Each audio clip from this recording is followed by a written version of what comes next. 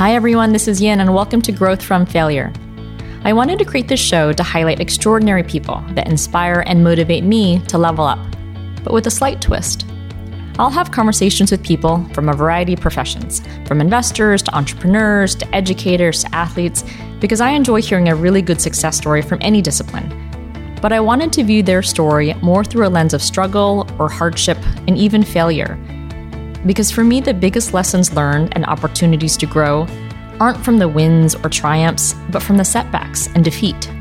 So instead of reviewing their highlight reel with all the success and accomplishments, we'll talk about some of the bloopers that includes the mistakes and the rocky roads, which can be glossed over but oftentimes more impactful to their mindset and success. And I hope hearing their journey inspires you to not fear failing, but motivates you to reflect, to keep learning, and ultimately to keep growing.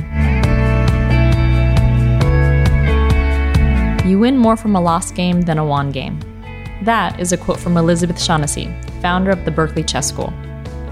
Elizabeth was women's chess champion in Ireland. She has played in 7 international chess Olympiads and is active in chess tournaments around the world. She served as president of Cal Chess and is on the U.S. Chess Executive Board. In this episode, you'll hear Elizabeth's journey. She's proudly 81 years young and mentions she has no plans on dying. She grew up in Ireland, where she had a lovely childhood and learned chess from watching her dad play. You'll hear Elizabeth say a few times, children live up to what's expected of them. And her parents expected a lot. At a time when her high school didn't offer senior math classes for girls, her dad insisted that Elizabeth at least get tested. And not surprisingly after that, girls were allowed to take that class after she and 9 other girls passed the exam. She graduated high school at the age of 16 and traveled throughout Europe for 2 years, which eventually inspired her to become an architect after college in Dublin. When I asked her about some of her most impactful failures, she highlights giving up piano too soon because she didn't think she was as good as Mozart or Beethoven.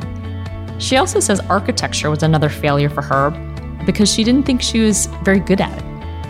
It wasn't until we started speaking about the Berkeley Chess School that the light and passion in her eyes really lit up the room. She held her first chess class back in 1982 at her son's elementary school, and she had a surprising 72 students show up that day. Today, the Berkeley Chess School reaches 7,000 kids annually throughout 150 Bay Area schools. Her goal isn't to create world-class chess champions or grandmasters, which, by the way, the school has done. Her mission is to bring chess to everyone because she believes it makes her better citizens and critical thinkers. I found it so fascinating to hear how chess has positively impacted her students, how she has seen boys and girls play chess differently, and as a result, how she teaches girls to play more aggressively, and why she believes chess is so important for kids and adults outside the game. I hope you enjoy this conversation with Elizabeth, the Mies van der Rohe of chess. So Elizabeth, you were an architecture major in Ireland. You've traveled all around Europe and somehow landed in Berkeley, California, and eventually opened up the Berkeley Chess School. Can we rewind your story a little bit and talk about where you grew up? Yes, I grew up in Dublin, Ireland. I was one of 2 children. I had one brother. My father was an accountant. My brother eventually became an accountant and followed in his footsteps. And my mother was a manager, or they called it manageress in those days, of quite a big hotel when she was single. And in those days, she had to drop it when she got married because married women weren't allowed to work. Amazing how far we've come in this day and age, but it's also amazing how far we have to go still. But that was the situation. She was a very energetic woman, obviously, and very smart. But anyway, she brought up her 2 kids. That was the way it was done at the time, and it was great growing up. So I went to school, I went to college, did architecture. But when I finished school, I was too young to go to college. In those days, they wouldn't let you in to college unless you were 18 years old, no matter what. And I graduated at 16, so I had 2 years to fill in. And my parents sent me off to Brussels, Belgium, to continue my studies in music, piano, at the conservatoire there. I stayed in a convent school. I went to a convent school. This is Ireland. We're talking about an all-girls convent school in Ireland and a boarding school in Brussels, which was also, of course, all girls. That's where I lived. And then actually the people from the Conservatoire came to the school. It was a very prestigious sort of school, and they came to the school. And I continued my studies in piano. And then I was 18. I came back and went to university and did architecture. And how did you pick architecture if you had a passion for music and piano? One of the things my parents gave me was the notion of perfection. If you weren't a Mozart or a Beethoven, then it sort of wasn't worth pursuing. And I bought that, unfortunately, because I was very good.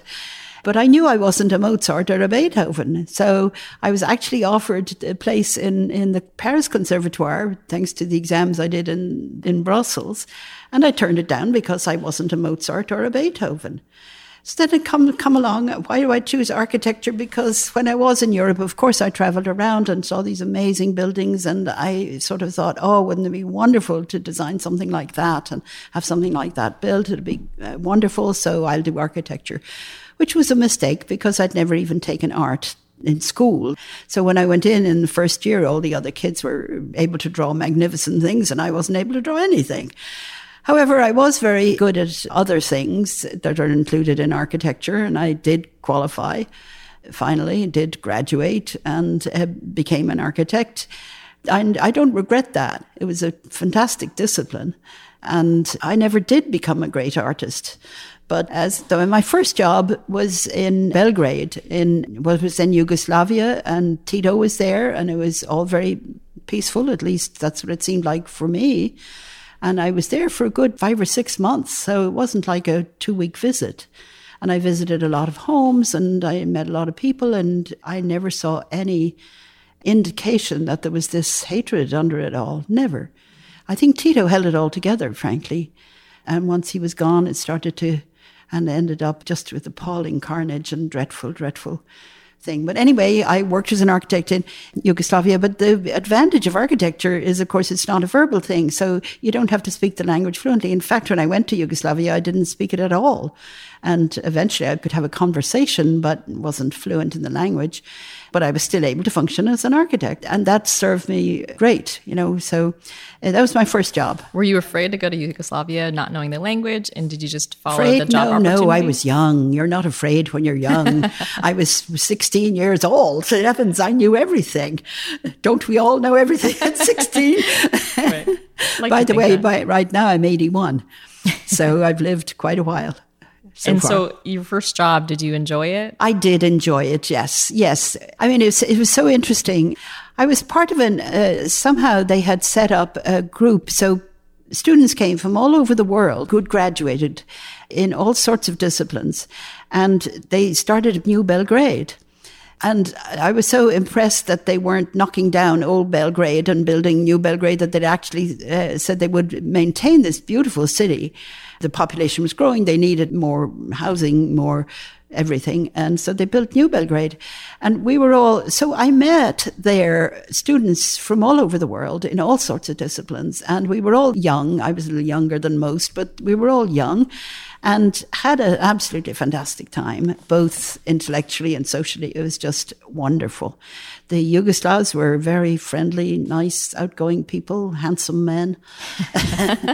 They also had a system. They started very early, I think 6 o'clock in the morning, but it all ended at 2 in the afternoon. So it felt as if you had every day off. At 2 o'clock in the afternoon, you'd go swimming or you go, to the beach, and then you'd go to bed early. But it felt as if you had every day off, which was amazing. The other extraordinary thing was there was extraordinary. It shouldn't be called extraordinary, but it is. There was childcare in the basement of the building, a very large high-rise building. So mothers could go down and nurse their children. They could go down if the child was crying excessively. They could go down and take care of their children. This was in 1962. We still haven't got it here in this so-called developed country. Definitely extraordinary, given my childcare situation. Yeah, this was, quote, communism, except they were socialist, but they weren't communist, and Tito had declined to join the USSR. So it was a little different, but it was just quite an education for me in every way. So I loved it. Wonderful. How long were you at that job for? I stayed. The rest of the students went back around in September, and I went back around November or December. We went there in June, the beginning of the summer, May or June. So that was my first job. Then I came back, and I think subsequently I went to London and worked in London for Sir Giles Gilbert Scott, I remember. And I wasn't happy there for I don't know what reason. People were very nice, but... Was it the role or the task that you were given? No, I think I was homesick. I think that's what it was, as well as which I'd met a man, a boy, I suppose he was at the time, in Ireland who I'd left and wanted to get back. And, I think it had nothing to do with London, because I've been to London since, and it's a wonderful city. I don't know why I didn't stay there. It was really nice. How long were you there for? Not very long. I'd say maybe 3 months, 4 months, maybe. Yeah, it's a long time ago, maybe 6 months, but not very long anyway. As well as which I roomed with a friend I had met, an English woman I had met in Yugoslavia, and I shared an apartment in London, in Hampstead. You couldn't get a nicer place to stay. And she was a student at LSE, and I used to go there to the gym, and it was the first time I'd ever seen her jumped on a trampoline. And so it should have been wonderful. She introduced me to all her friends, and it was every Sunday we'd go to her house for lunch. It was dinner, really. But anyway, circumstances were such that I didn't like it. Came back. Pretty soon after that, I came to the United States. I didn't like that either. I loved New York. What brought you to the States? I wanted to travel. I had the ability now. I had a job. I had a skill that I could turn into a job wherever I was. And I wanted to travel, and the United States was certainly somewhere I wanted to see. I came to New York and loved it. And then I had a cousin who lived in Los Angeles, Ventura actually, which then wasn't quite Los Angeles, I don't think. And he invited me over to stay with him and his wife, which I did. And I did not like at all Los Angeles. It was painful. It was so contrary. First of all, being Irish was a disadvantage because people had very fixed ideas of what the Irish were. And their ideas come what the Irish had been when their parents or grandparents left the country. And it had drastically changed since then. And so I was treated like this. One person saying, a young girl in college saying she wanted to go to Ireland to start schools there. I thought, start schools there? Our schools are better than your schools. What are you talking about? Were you there just for a visit, or were you there for a job assignment? I worked How there. long were you I worked in a Ventura? place called Oxnard, of all places, which is really not a very nice place. But I lived in Ventura, which was a lovely little beach town at the time. And the weather was lovely, and the skies were blue, and it wasn't smogged over, and it was really lovely at the time, Ventura. But Oxnard was pretty grim. But I worked there, and I worked for a wonderful firm. I got along very well architecturally in the job. I loved it. But I did not like the social life there, and I came home. Actually, soon after I came home, my father died. Well, I came back in about July. My father died in August. My brother had married and moved out, and he was 6 years older than me. He'd married actually young, so he'd married a long time. How old were you when you moved back to Ireland? I think I was 25 or No, I was older, about 27, 28, and moved back. But it was also interesting that I came to America at that time. So easy to come. And I got a green card, so with no trouble at all. So then I stayed in Ireland, and I worked in Ireland, lived with my mother and worked there as an architect, and started my own practice, actually, because whilst I wasn't a Mies van der Rohe, I was good at my job in that I did listen to what people had to say, and I was able to produce what they wanted on the whole, and therefore people liked to work with me. They could get what they wanted. But architecture was not doing it for me. I was not a Mies van der Rohe. I was not a Beethoven. I was not a Mozart. I was not perfect. And so why bother? Then one day I met my husband-to-be. And that's an interesting story. There's too much to say. I'll just go on. His name was Shaughnessy. And my maiden name was O'Shaughnessy. And he came, as Americans do, to look up their heritage or their past or whatever it is they feel they're missing. And we in Ireland scorned at that, of course, because we never moved anywhere, so we knew who everybody was.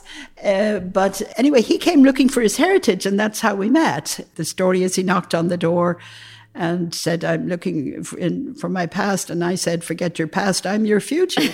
But it didn't actually happen quite like that. But what happened was I didn't take him seriously at all. We went out together. I think we knew each other all of 3 days.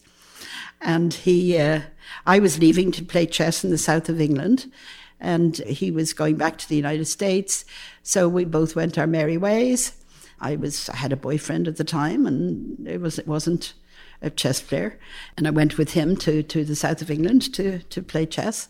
And that was that. I thought, another American passing through, But in fact, he then started to write poetry to me about me and for me and romance and whatnot. And I thought, oh my goodness. And so he'd fallen in love with me. In 3 days. That is tremendous. In 3 days. I can see why. Right. In 3 days. Maybe if we'd stayed together longer, he'd have changed his mind. 3 days is it. So he invited me over, and I had been in California and I didn't like it. And that's where he was. He was from Iowa. He had come with I forget, a GI something to go to Bolt Hall to do law. I forget what it's called, but they pay for you somehow. Oh, UC Berkeley, the Bolt School of Law? Yeah. Yeah. He'd graduated from Iowa University, yes, in English it was. And then he went as a soldier, and then it was the Korean War. And then he came back and had this opportunity to go to graduate school, and he did, and he came to Bolt Hall and he became an attorney. So that was his story. But he stayed in Berkeley, as anybody in their right mind would. And I understood California to be what I had experienced in Los Angeles, which was not at all the same, or at least I should say in Ventura. So I thought, oh God, California, I don't want to go to California again. He said, oh, it's different. North California is different from Southern California. And I told him all my complaints. So I thought, gosh, I'll chance it. So I came over and I fell in love. After that, we lived together for a while. Did you fall in love with him or with Berkeley? Both. I mean, Berkeley helped. But yeah, it was clearly very different and much more like Ireland in terms of their philosophies and social thinking and all of that. So going back a little bit, that's your first mention of chess when he visited you and then kind of returned back to the States. But you'd mentioned you were going to a tournament in England. Did you always love chess growing up? I learned chess. It was played in the home, as it is in many places in Europe. Almost every home in Europe at that time would have done that and played the piano too. So my brother was 6 years older than me, so I watched my brother and my father play. Also, during World War II, where a lot of people wanted to leave Germany, who were not safe in Germany. And this particular Catholic family, the man was the ambassador from Lithuania to Germany at the time, and they were under threat. So they left with their one son. So there was a man and his wife and the son. The son's name, I remember, was Kęstutis Škirpa. I remember it to this day. Anyway, I had a cousin who was a Jesuit, and through the Jesuits, they hooked up with my family, and we took in that family while they were waiting to get to the United States, which is where they wanted to be ultimately. And they were with us about 2 or 3 years. It was a long time before they got the clearance to go. So my father and this man played chess. So I watched chess when I was tiny and liked it. Wanted to be what they did, So that was my introduction to chess. So we played chess at home. And then when I went to college, I got on the chess team in college. And that was when I started to play seriously, like realize there are actual books to read and there's openings and things. In my father's chess world, and I suppose chess world at the time, in homes at any rate, you would say check to the queen, which meant you would warn your opponent that your queen was being attacked. Oh, that doesn't apply at all in real chess. You don't say a word, and if they lose their queen, you're thrilled. Right. So that was when I started chess, and as I said, in college I played. And then when I graduated, there was a graduate club, and I played in that. Then I became Irish women's chess champion, and then I qualified to go and play in the first Olympiad I went to was in Lublin in Poland, and it was an all-women's Olympiad. And I think it was one of the last, if not the last, all-women's Olympiad. And they used to happen in the years that the men's didn't happen. And that was, again, interesting. That was my first Olympiad. And my second Olympiad was when I was in my 60s. Because I got married, had children, started the Berkeley Chess School, wasn't playing chess. And then I go to Ireland quite frequently, and a friend of mine said there, why don't you play for the Irish team? And I said, I can. I'm American. Oh, sure. So I thought, I'll do that. So that was the second, and it was in Elista in a place called Kalmykia, which is, most people don't know that there are Asians in Europe, this side of the Urals. It's all Asian. It's the descendants of Genghis Khan. It's Buddhist primarily. It's socialist for sure. Actually, they were in and out of the Soviet Union. And the man who was president of the country at the time is also president of FIDE, which is the International Federation of Chess. And they built a chess city for that Olympiad. And it wasn't quite finished when we got there, so they had to put off the start by a few days. Just fascinating. I had no idea there was such a culture in Europe. So when we talk of Europeans, hey, these people are Europeans. So you glossed over the fact that you started the Berkeley Chess School in that story. Can we rewind? So you moved to Berkeley, California. You loved it. You fell in love with your husband, had 3 extraordinary children. What prompted you to start the Berkeley Chess School? Oh, that's a story too. So my oldest child is a daughter, and she was in the 3rd grade. My son was in the 1st grade. And the principal of the school wanted to get a late bus. We did busing at the time, we still do, but we did a certain type of busing then. Kindergarten through 3rd grade was bused up from the flatlands, and 4th through 6th was bused down to the flatlands. So there was some form of equity. Everybody had to bus at some point to everybody else's location.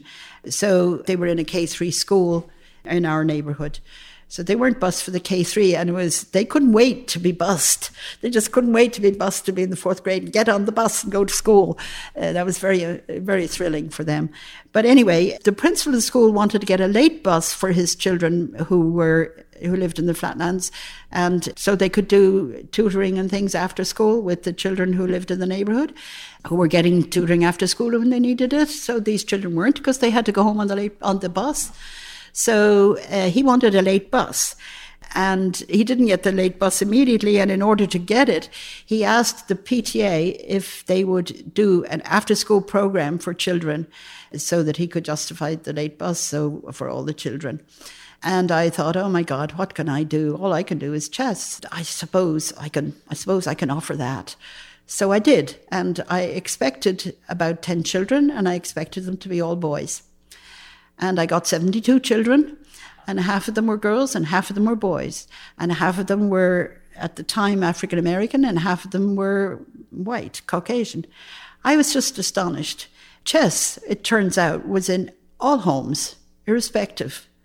But it wasn't anywhere else. It wasn't in homes like it is in Europe, and there was no organization around it. But it was there. And I remember it so well. 72 people, parents included, all excited. And I had 6 chess sets and boards, and nothing else. I remember holding up the board and saying to 72 people. So it was the parents, some of the parents in PTA had brought snacks and things, and it was like a big party. But the chess, so I divided it into 36 each class, and I taught 2 days, and then I thought, that was great. It was, of course, free. I was volunteering. My children were at the school. My youngest was still a baby. He wasn't even at school. He was in preschool. So that was how it started. And then other schools in Berkeley heard about this and said, oh, we want it. So there's 5 days in the week, school week. There's one of me. So 5 schools got it, and then more schools wanted it. So there was a Berkeley Chess Club going at the time, and I was a member and I played chess there. I remember going and asking the people at the chess club if they would volunteer teaching in these schools, and they said, no, we'll teach if we get paid. So I thought, okay. So if I have to pay them, then I have to charge a fee. And I thought, well, let's go to the PTA, the overall PTA, and see if they wouldn't fund it. And they said, no, we'll pay for our own children, but we're not gonna fund it. So I thought, all right, I'll charge a little more, so to those who can afford to pay, so I can have those who can't afford to pay, and that's the way it'll be. And I can do it, and I can pay these men to come, they were all men, to come from the club and teach, and I can continue to teach, and I can reach all these schools who wanted me. That was the start of it. So I didn't have in my mind, I'm going to start this great school, and I'm going to teach chess. It just all evolved, and it has evolved to this day. That's incredible. And what year was it that you opened up the chess school? It was 82. We started planning it in 81, the principal and I. As I said, he went out and asked for people to think, but we started it in January. He got his late bus. So that's the story of how it started, and that's the story of how it's continued. I became a 501c3, a non-profit, in 94, I think it was, because I wanted to do more. I wanted to go out into the Title I schools and teach those children, in not just in Berkeley, but in the surrounding areas. Because of the integration system in the Berkeley schools, it's less distressed than the schools in Oakland and Richmond.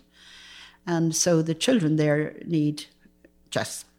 So I wanted to do that. So I became a non-profit because I wanted to raise the money from foundations and philanthropists and so on, and they mostly contribute to 501c3s. Well, congratulations. So we are sitting in the new chess school, which has dozens of chessboards and multiple rooms, which is extraordinary. Why do you think chess is so critical for homes? You had mentioned you want chess in more homes. Why do you think chess is such a great game for all ages, all ethnicities, all demographics? I'm going to read you a letter that was written by a teacher who says it very well, and I'll tell you then my things. But he said, this is a third grade teacher in a school called Maxwell Park Elementary in Oakland. It's one of the Title I schools we did go into. They closed the school. He says, my students were very impatient and impulsive at the beginning of the year. I was uncertain as to how they would react to a game with so many rules, so much strategy and intricacies. Now, a few short months later, my students are all accomplished chess players, and the skills that they have taken away from the chess lessons have helped them become better test takers, better students, and better people. The patience, thoughtfulness, and high-level thinking that are required of them in chess have started to emerge more in the classroom and on the playground as well. That sort of says it so well. But, you can say it more scientifically. Chess stimulates the growth of dendrites, which increase the speed and quality of neural communications. It exercises both hemispheres of the brain. It improves concentration, memory, and foresight. It protects against dementia, by the way, just as an aside, and I have something to say about that too. It won't help dementia if you just play casually. Chess is a very easy game to learn how to play, and you can play it for fun and have a great time. That won't help your brain. You've got to really work at it. You've got to sit down and force yourself to think ahead. And each time, think ahead a little bit more and a little bit more. That will save you from dementia. So it increases creativity and originality in children. It helps children excel in math. It improves spatial reasoning. And that, incidentally, is the strongest predictor of success in the STEM fields, this spatial reasoning. Positive impacts, we've experienced all of this, but also positive impacts on attendance, behavior, self-esteem, and attitudes towards learning. And we did a study, we've done 3 studies, but one of our studies done by UC Berkeley School of Education found a dramatic increase in students' fluid reasoning and ability to manage stressful situations, leading to better decision making. That's what their study came up with. The other studies we did in schools, and all these are proper studies, and the 2 we did were comparing test scores of students in Oakland and Richmond, in those who had chess, those who didn't have chess, and we found it just increased the math scores and their English scores, their English language scores also, which people don't think of when they think of chess. Why do you think it applies to the literature and the English skills? Patterns, for one thing. Memorization. I mean, it's an amazing game, and people do say, oh, well, other games. I don't know any other game that is not solvable in a way. And chess is not solvable. Chess, properly played and properly taught, is quite a challenge to the mind. Children go for it like fish to water. And that's given that today they also go for these video games that last seconds and they go on to the next one, the next one, the next one. There's no challenge really of any depth to their brain, that they actually go for chess, love it. It says something about the human brain, and our society's wrong. The human brain wants, longs for, needs this in-depth real stimulation, which chess gives them. And chess is, of course, a game. It's fun, and the kids are drawn to it as a game and fun, and all the while, as they have to get better if they want to win, they have to work at it if they want to win, they do it, and they love it. And to me, that's the human mind. I also, of course, feel very strongly that our human mind, that all children are born equal, and the human mind can be developed in this way. And I've seen it again and again and again in these schools I go into, where the children just lap it up and they go back into classroom, and most importantly, really, is they pay attention, they listen, and you can't learn if you don't listen, and that's a big reason why these children are not learning. But through chess, they learn to listen. That story from the third grade teacher must be so rewarding to hear, because it's from your direct programming and schooling. What do you think it is about chess that keeps children so interested? And the reason, we heard about the school initially is my 5-year-old is enrolled and he loves it. And we actually signed him up for chess because he's a terrible loser. He's not athletically inclined, but I wanted him to have more exposure to failure. So I said, what can I give him or surround him with that gives him a lot of loss or potential loss frameworks? And he happens to like games. So we said, okay, let's try chess. He loses almost 100% of the time, and it's the only game or sport that he will like playing, even though he knows his exposure to loss is pretty high. Yeah. And I don't know what it is about it, but it's the problem solving, the game, the one-on-one interaction, all of it he just really enjoys. But what do you think it is, especially in children who are generally weary of loss or challenges, or they want to be so wonderful at everything they do? Why do you think it appeals to children so early on? Chess, because chess challenges your mind. And like I said a few minutes ago, the human mind wants to be challenged, and children automatically fall into that. Also, I have to say that the child who doesn't care whether he or she wins or loses will probably never be a good chess player. That's not to say they shouldn't learn how to play it, but it's the child who hates to lose, or the person who, we all hate to lose. And chess teaches you how to survive losses. George Koltanowski, he's Guinness World Book of Records for the most blindfold chess wins ever. He's now deceased, but he was on my first board when I became a 501c3. He was also my mentor and was a great help to me at the time. But I remember he offered to come. He was old. I remember he offered to come to play a simultaneous exhibition at Oxford School, which is the elementary school where I started. A simultaneous exhibition is where one player plays 20 or 40 people at the same time. And here was this champion coming to the school. And I remember a little boy. We're all excited about this, and what was going to happen, and they were all going to win. And I remember this little boy, maybe about 6 years of age, looking up at George and saying, "But he's old. I'll easily beat him." But he learned. He didn't easily beat him. In fact, of course, he lost to none of them. Now, in my long experience now of dealing with children, the boys can take the loss much better than the girls. And why is that? The girls are just as competitive as boys. But the boys, through their sports mostly, know that you live to fight another day. The girls, meantime, have been playing house or playing with dolls or playing not a win-lose game. Boys play a win-lose game. I mean, I had 2 sons after I had my daughter, and when they would crawl, they would go after a ball and try and get it between 2 posts. And my girl just simply didn't do that. Do you find that the female students you have that are exposed to more athletics and sports outside of chess, that they're more open to the losses that they encounter here? Yes, and the girls that we have who stay are usually girls who also play sports, play physical sports. Have you noticed the difference of learning? You know, I think you had mentioned spatial reasoning beforehand, and there's a lot of research on education that say boys learn very differently than girls, whether it's literature or spatial reasoning. Have you seen that applied in chess where they learn differently, strategy or opening? No, not that they learn differently. They do things differently. Girls are much more sociable and they like groups. And if you can get a group of girls to start chess, they're likely to stay with it. If you can't, they're not. But if you switch that to boys, if it was an all-girls thing like ballet and you bring in 2 boys, they're not going to stay either. They also need a group. But girls need it more and women need it more. I don't know whether that's innate or whether it's formed. I don't know. But I don't see that they learn differently. I do see that they react differently. I see a lot of things. Among them are the expectations that the parents have. It's totally different for girls and for boys. Now, parents are their lives. I mean, they're their world. And if a parent wants this, they try to give it to them without even thinking about it, really.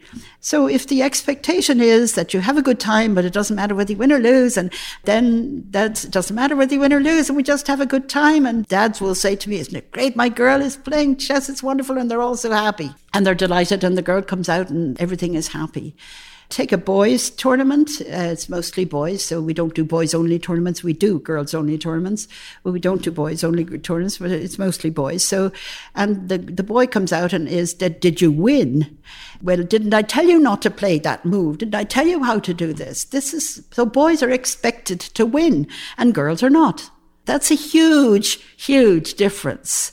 And the children live up to what's expected of them. Does that change the way that you teach the girls that go to the school? Yes. Personally, I emphasize aggressiveness much more in the girls because it doesn't seem to come to them naturally. You're trying to win this. In the end, if you lose, you learn more from a lost game than one game. But you're trying to win this. Girls are inclined to play defensively, and boys are inclined to play the attack. And I point out to the girls, if you're going to let them attack all the time, then you're going to lose because they'll break down your defenses.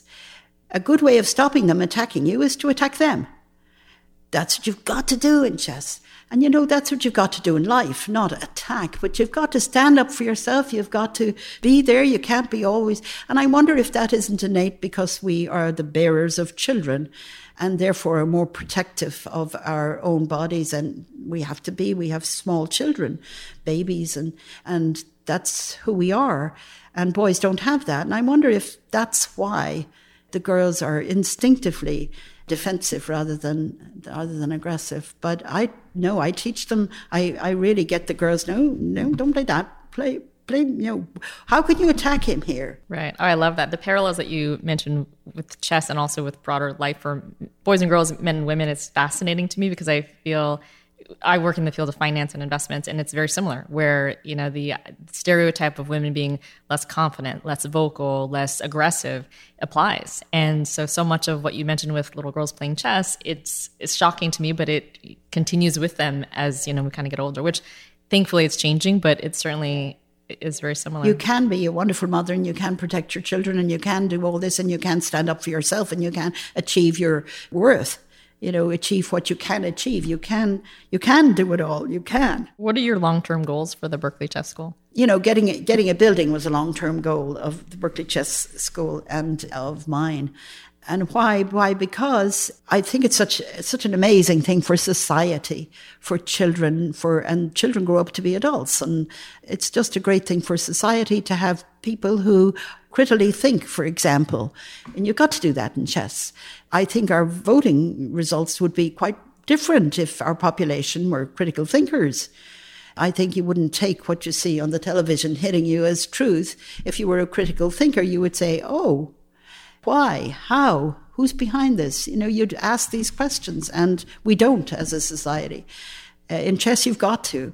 So I think it's such a wonderful thing for society. And what I have established has taken a lot of my life. And I've finally become the Mies van der Rohe of chess, or Mozart. So I was able to achieve in that and felt very, very good about doing it. So I wanted it to be permanent for future generations we are a 501c3. I don't own this building. It really belongs to chess. And that's what I wanted. And it'll go on.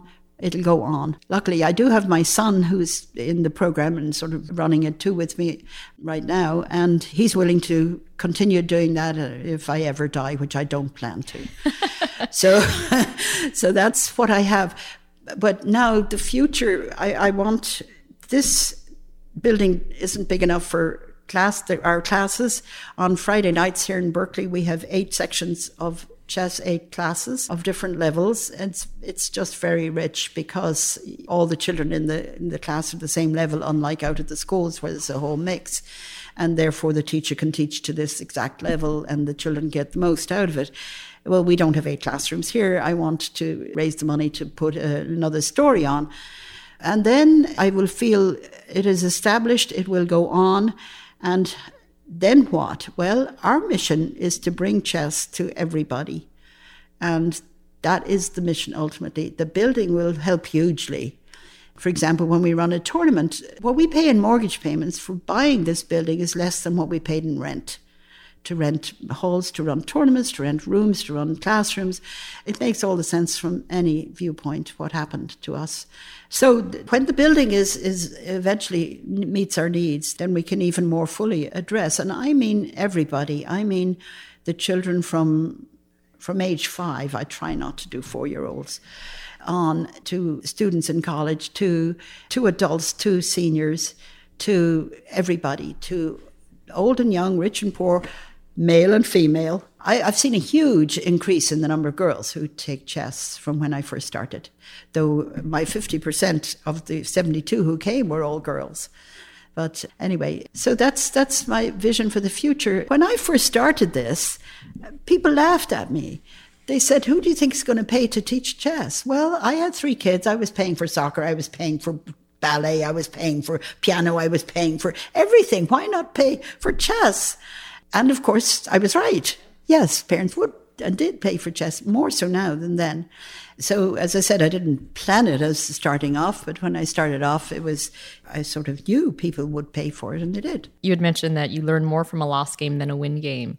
Segueing to the title of this podcast and show, what is one of your most memorable or impactful failures, whether it's personal, whether through the game of chess? I'd love to hear your story on that. Well, I suppose it started with the music, where it was very clear to me that I was not a genius.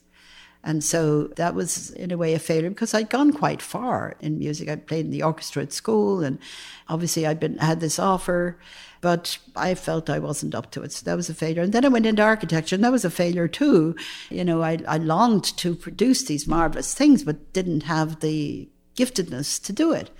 So that was a failure too.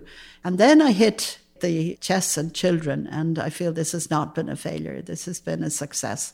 But of course, if I had been a working mom in architecture or music, then this wouldn't have happened. And I feel this is enormously worthwhile. Would have been great to be Mozart too, but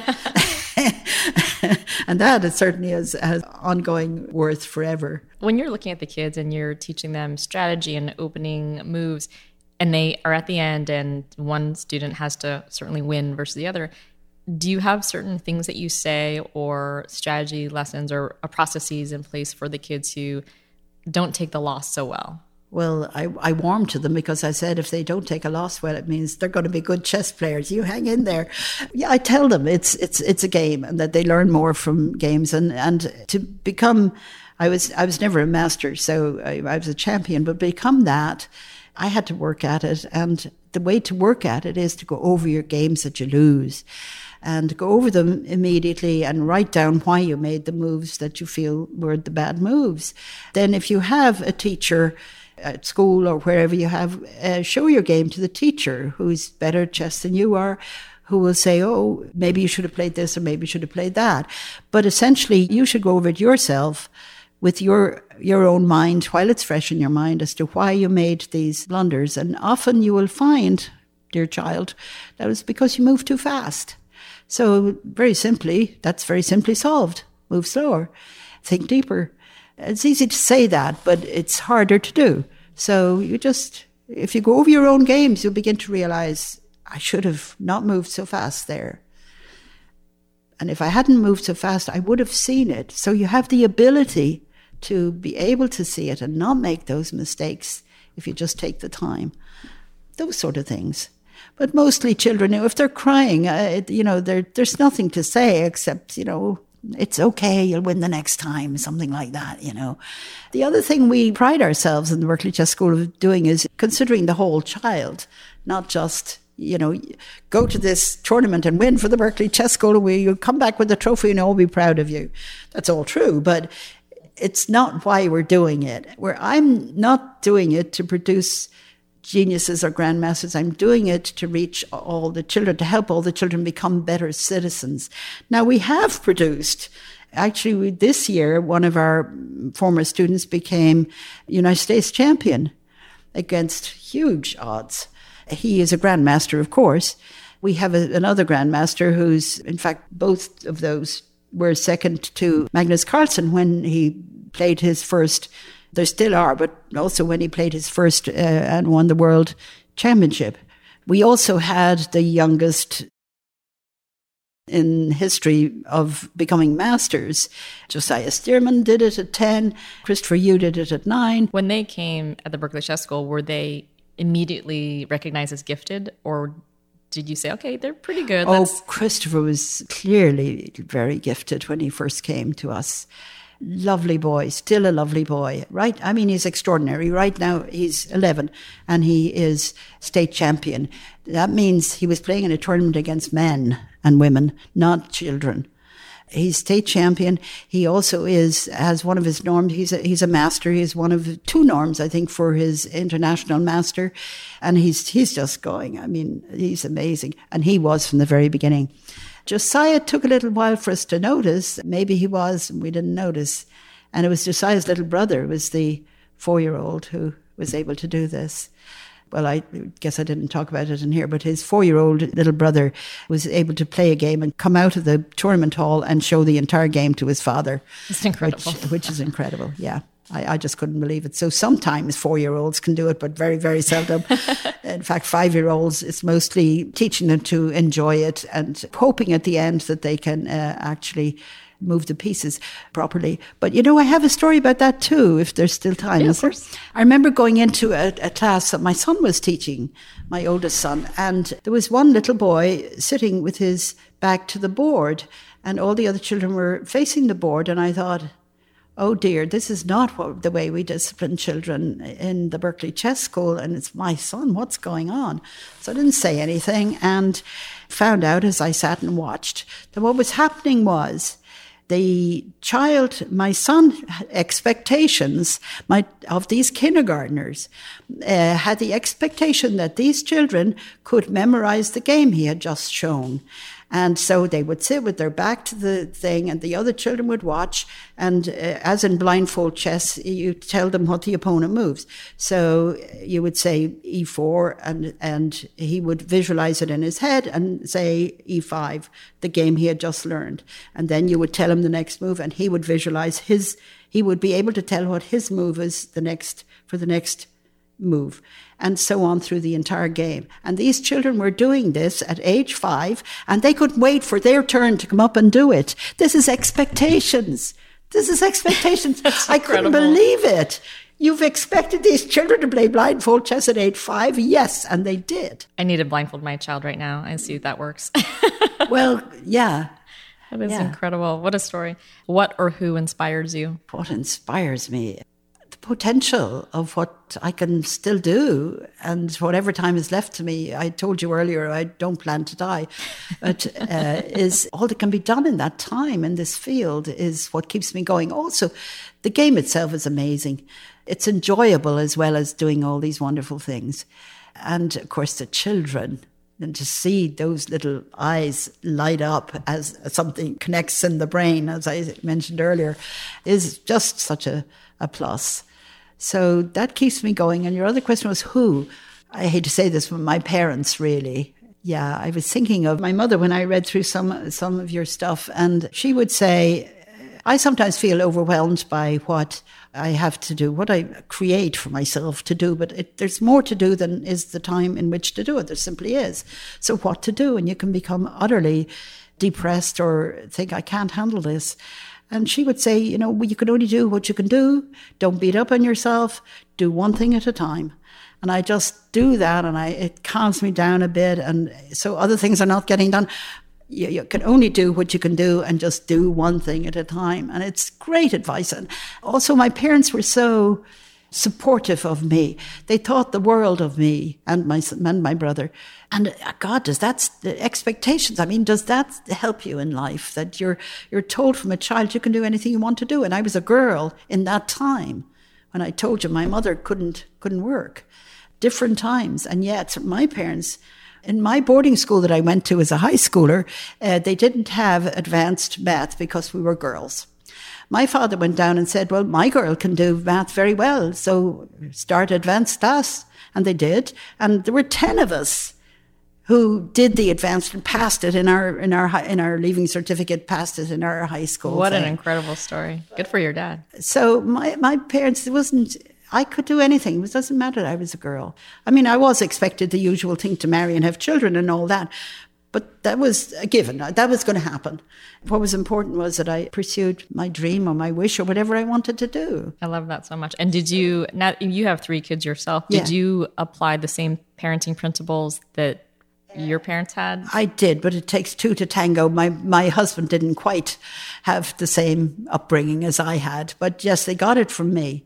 And they got more, I don't know, caution, is it called, from my husband. My father was different. My father was also just in my court totally, and my mother as well. It was a wonderful way to be brought up, and yet by the same token, we were brought up Catholic, and you don't have a swelled head. When you're a Catholic, you be modest and humble, and you don't boast, and all of these things happened at the same time. But underneath of all of that was, hey, you can do anything you want to do.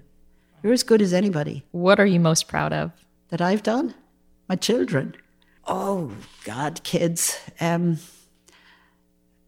Kids are wonderful. I mean, all kids are wonderful. And mine were my kids. They were wonderful. Just the joy of it, and the joy of granddaughters now. I have 2 granddaughters. There's nothing like it.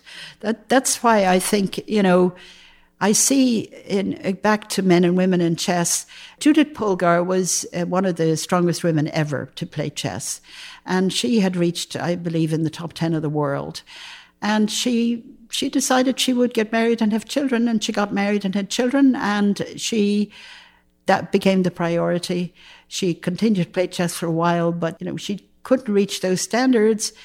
And my advice to girls who sometimes ask me about this when they're in high school is, you know, there are priorities, and having a child is the most amazing thing you can possibly do. Yeah, being world chess champion is great too, but it does not compare with having a child. And I know everybody has children, so it's very commonplace. We all have children. What's the big deal? Each birth is a huge deal, and it's your birth and your child, and that's much more important. And so the men don't have that to do, so they become world. So what? And that's why when I see in China, I think she's 14 years of age. And I think, well, if you can do it before you reach the point of having children, then it's possible. But there's no question which is the most amazing thing. How many students do you think you've had over the 37 years? Oh, gosh, we do 7,000 a year. I don't know. We didn't have 7,000 when I first started, so I wouldn't know. But we've been doing 7,000 a year for years and years and years. So huge. What's the age range? Is it mostly middle school? It's mostly elementary school. Then it tapers off quite dramatically at middle school and comes back a bit at high school. But when you think of all the changes that's happening to them, you know, in middle school, puberty's hit them and all these things and all the sports, and yeah, it's understandable. But they do come back in high school, not in the same numbers. The big thing is to get the girls to hang in. Well, Elizabeth, thank you so much. This was such an incredible conversation, and I could see why your parents believed in you so much. You have grit and you have grace. They made me. That's incredible. Yeah. Well, thank you so much for joining me.